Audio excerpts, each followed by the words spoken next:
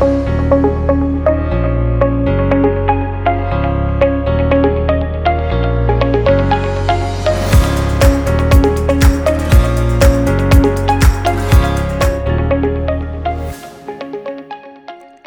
and salutations, my friends. Welcome to the Cornerstone Podcast presented by Global Grace Ministries. I am Francis Westo, the host of the podcast. We have been speaking about emotional detoxing. We could spend a whole year discussing this subject, but I have decided to conclude the series for now with today's subject, which is the effects of toxic stress on children. We will probably pick up where we left off on this series later on in the year. But for now, I want to temporarily close the series by talking about one of the best reasons to detox ourselves emotionally, and that is to protect our children. Because most children have no choice than to live with their parents, they also have no other choice but to endure the emotional toxicity of their parents. Even though children are resilient, they do not escape unaffected from our toxicity. Your stress, my friends, also affect your children. The Bible tells us in Colossians 3:21, "Fathers, do not embitter your children, or they will become discouraged." In other words, the Apostle Paul is asking parents not to bring bitterness into their children's life or not to make their children's lives bitter because they will become pessimistic, depressed, or without hope. Before we go too deep into the subject, I need you to understand that because we live in a broken world, you can't truly guard your children against stress. They will experience stress no matter what. But up to a point, stress is not always negative. There is a stress that brings excitement to our lives. For example, most children's first day of school is stressful to them because it's something new, but it is not the type of stress that will impact them negatively. There is another type of stress, for example, that affects children negatively, but because it is not permanent stress in their lives, does not mark them. An example of this type of stress might be a minor car accident. If your children suffer with you a fender bender, they will stress about it, but this type of stress will be gone quickly. Another type of stress that affects children is loss. For example, the loss of a pet will impact your child. But because we have been created to go through mourning, children tend to recover quickly from this type of losses. The type of stress that brings bitterness and affects permanently most children is what psychologists call toxic stress in children. This type of stress is constant in their lives, especially in their first 5 years. Our first years of life are our formative years, and the stress we experience when we are this young affects us sometimes for the rest of our lives. Toxic stress in children is, for example, prolonged abuse. It doesn't matter whether this abuse is physical, sexual, or emotional. Prolonged abuse when we are young affects us, as I said, in most cases, our entire life. Another example of toxic stress in children is prolonged lack, especially when we are talking about lack of security and a lack of innate necessities like food, shelter, and love. This type of lack marks us because it traumatizes us. Now, when we talk about physical abuse, most of us know what we're talking about. But what most parents do not understand is that something as familiar as constantly yelling at their children is considered emotional abuse. I've known women who scream at their children almost 100% of the time they spend with them. Some women have told me that their children do not listen to them unless they are screaming at them. Most women who have shared this with me have done it even laughing about it.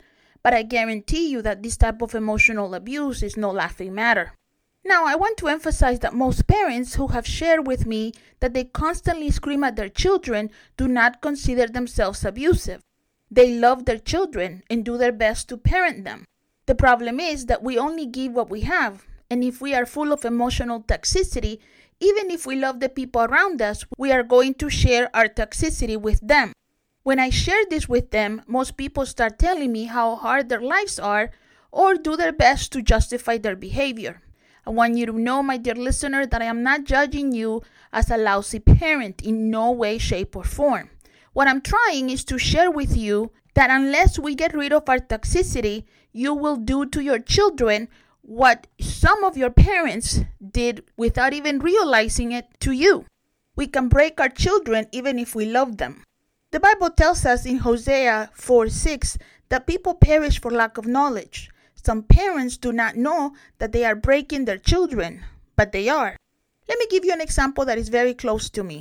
My mother is one of 14 children.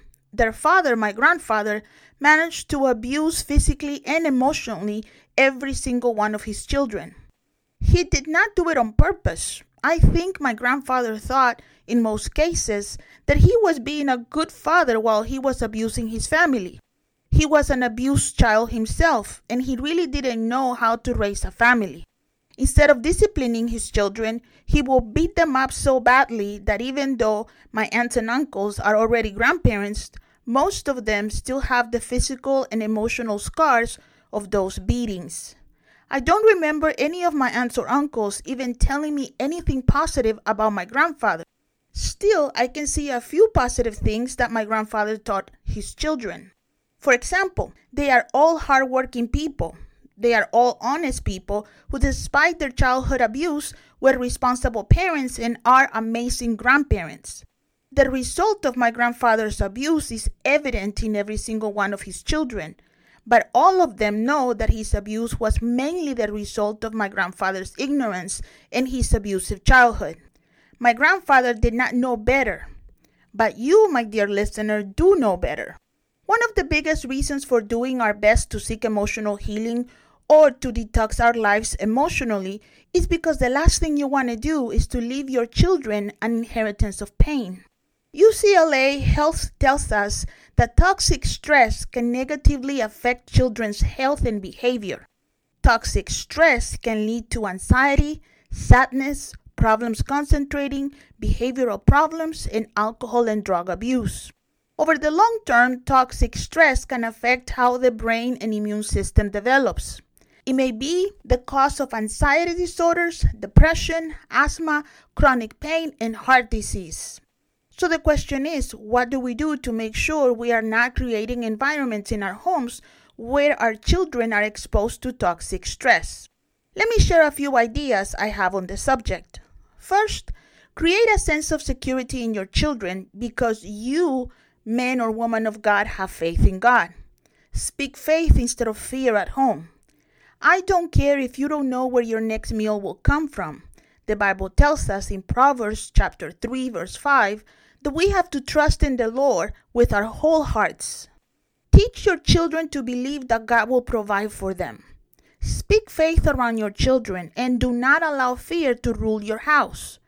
I don't know how they managed to do it, but my parents taught us to believe God was our protector even when we had bullets stuck in the walls of our house due to the shootings that we experienced almost daily during the war in El Salvador. We knew to run to God when we were afraid, and you need to teach your children that. Number 2, declare your house as a place where uncontrolled anger has consequences. Proverbs 29:11 tells us, fools give full vent to their rage, but the wise bring calm in the end. Do not disrespect your spouse or your children by being ruled by your anger. Only fools do that. Please do not allow your children to lose control of their tempers in your house either. Many people say our family has hot tempers, so we all lose it. Well, my friend, if you are a Christian, you better find it, because anger does not solve anything and creates in your house toxic stress. Such stress can and will affect even your children's ability to learn. Teach your children that anger has negative consequences by taking away some of their privileges if they lose control of their tempers, and obey the same rule when you lose your temper. Number 3, unless someone in your house is hard of hearing, screams should not be a typical sound in your home. I don't care how tired you are or how frustrated your kids make you. Remember that the Holy Spirit lives in your house. Would you scream the way some of us do if we could see the Holy Spirit with our physical eyes in our house? My family, the fact that we don't see God with our physical eyes doesn't mean that He's not there. Why are we acting like sinners out of control in our homes in front of our family and God? And some of us Act like redeemed saints in front of the pastor.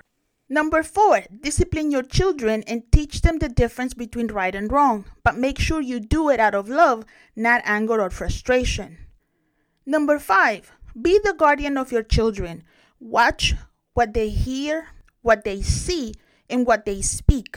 By watching what comes out of their little mouth, you will see and know what is going into their hearts. If what your children watch and hear is negative, I guarantee you that all that will come out of their mouth will be dark, gloomy, or negative. Number 6, pray and read the Bible with your children. Let me tell you, I recently babysat a little one who spent 30 minutes reading books about the Avengers before bed and refused to pray with me for 2 minutes before he went to sleep. He told me that his parents take the time to put him to sleep and spend at least 30 minutes in his room with him each night, which is lovely, but they have not told him to pray. People of God, if you don't pray and read your Bible with your little ones, you have no right to ask them to pray and read their Bible once they are teenagers. The sad thing was that this little one attends church every Sunday, and he thinks you can only pray at church. Do not ask youth pastors to help you keep your teens excited about church unless you have done your best to keep them excited about God at home. Number 7, tell your kids who the Bible says they are since infancy. The world will do its best to distort their self-image as soon as they go out of your house. Unless they know who they are in Christ, they will suffer abuse from bullies, they will become bullies themselves, or will easily follow others who are popular. I once had a bully at school who made my life miserable for about 2 weeks. After the first 3 days, I started praying for God to deal with her. After the second week of praying, who do you think attended Sunday school in my church? You got it. My bully showed up at my church, and since I was teaching Sunday school that Sunday at 12 years old, after she saw me teaching, God put the fear of God in her, and she never messed with me anymore at school. I was 12 and she was 15, but because I knew who I was in Christ, after the visit to my church, she would look at me as if I was the adult and she was the child. If you teach your children to follow Jesus since they are small, you won't have to worry about them following anyone else who will take them away from Christ. Most of you may think I don't know what I'm talking about, for things now are way different than when I was a child, and you are right. I know they are. But do you know who's still the same? Jesus is still the same. Churches might be different now, but God has not changed. His power still works, and your children can cry out to Him if you teach them how. The last thing I want to recommend to you before I close is to watch out for what you say about yourself in front of your children.